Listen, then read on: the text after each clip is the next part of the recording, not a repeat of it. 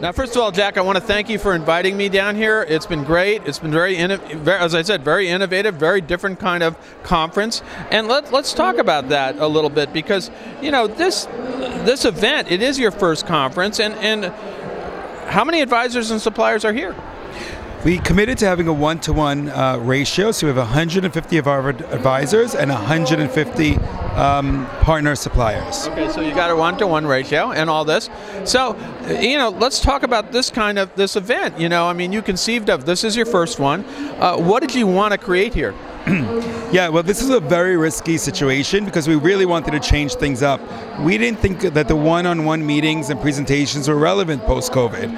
And so what we wanted to do is create a forum for information exchange where our advisors could learn how our suppliers operate and work and how we can learn, and they can learn about us with the focus on elevating our customer journey.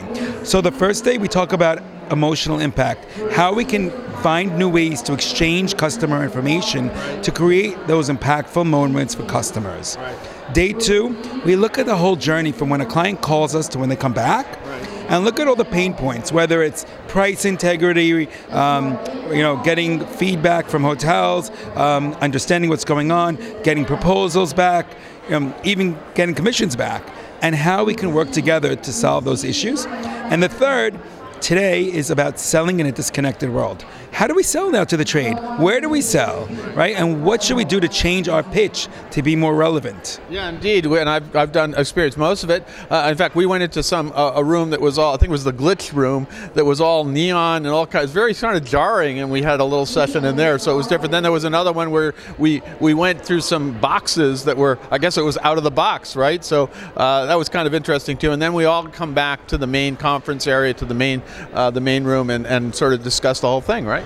Yeah, we like to make it fun too. Like the glitch zone, we had teams dealing with glitches and how you can work better with a partner when something goes wrong, not against them. We also have some fun game shows.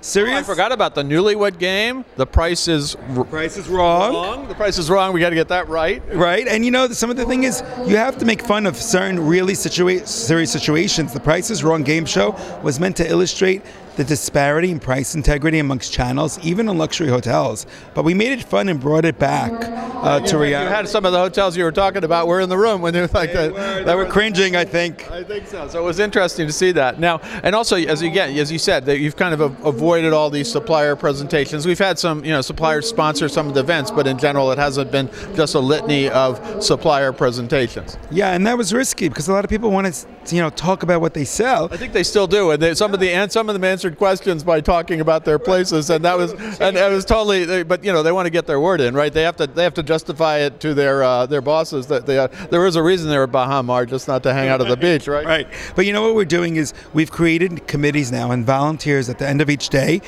both on the supplier and the advisor side, to work on the ideas that we brought to life. And our goal is to become a lab of innovation for the industry and really lift everyone up. And we believe we'll lift together. I agree. It's a really innovative concept. Now let's talk about Embark Beyond. When you first founded, I think like 5-6 years ago now, it doesn't seem that long ago. Of course, pandemic, we all kind of forgot about that. And then you got hit by the pandemic. First of all, how many advisors are currently affiliated with Embark Beyond? So we're actually less than 3 years old. We started right before the pandemic. Yeah, I lost track of it. I know, everything's BC or AC for me. I don't even know. But we started right before the pandemic with 16 people. Now we're over 200. We're in about 16 countries. We have 45 people in Brazil. We have a growing presence in Mexico. And we're all over Europe and other parts of South America. And it's really impressive that we were able to grow a culture and community practically over Zoom. And it really takes a lot of effort to bring people together as a family when you're not in one place. Absolutely. And we had to do that. No, it's absolutely, and you've succeeded that enormously, and now here you are in person. So you've created this family. This is the first time to do that. Now, how can advisors? What advisors are you targeting? Who do you want to join, and how can they? Where can they go to find out more about Embark Beyond? Thanks. Great question. We're really looking for entrepreneurs, people who want to take their business seriously and grow it. We have tremendous tools from marketing plans to business plans, an amazing training program, but this is not a place to go for a side job. We're not just a travel company. We're a marketing company that does travel. Right. We sell luxury marketing opportunities, and we create those that are all customer-centric based on a one-fits-one approach to each of our advisors.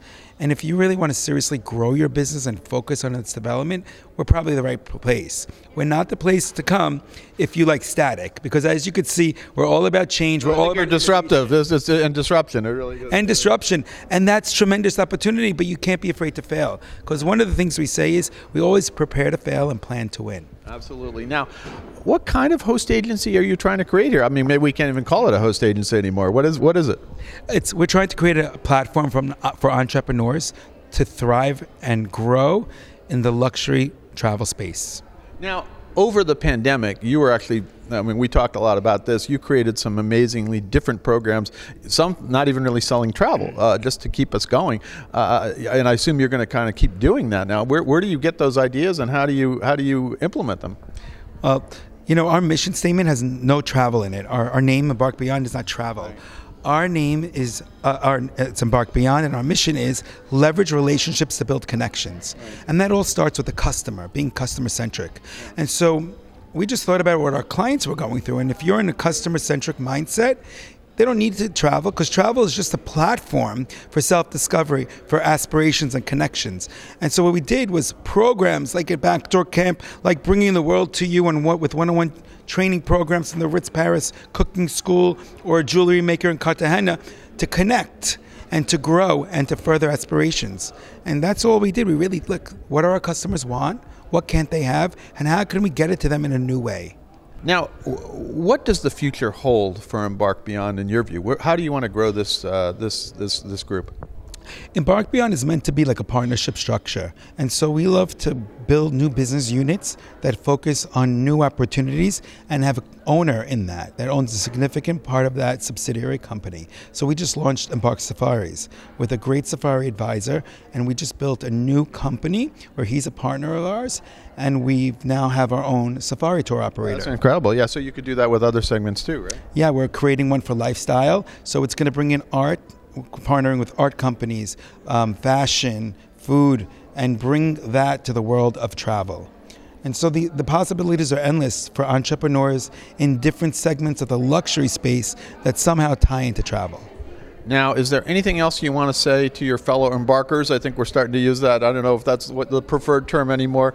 And also the other travel advisors out there in the market who might be interested in either joining you or finding out more about what you do. Thanks. Well, you can find out a lot more about us at embarkbeyond.com. But for our fellow embarkers, I couldn't be more proud.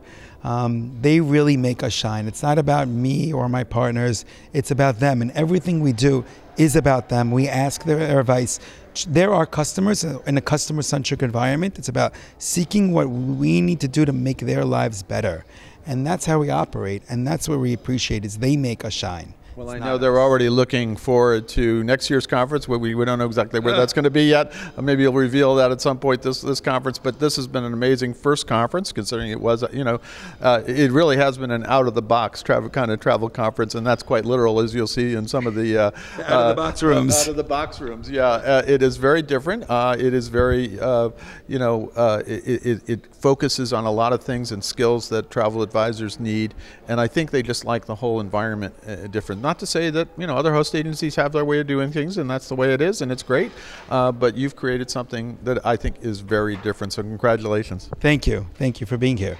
Well, thank you for inviting me, and hopefully next year you'll invite me again, and we'll see where you are in a year. Where we go next year. Who knows? Who knows? Absolutely. I'm James Schillinglaw here at Embark Immersion, Embark Beyond's first travel conference at the Baha Mar. Again, Jack, thanks so much. Thank you so much. I'm James Schillinglaw for Insider Travel Report.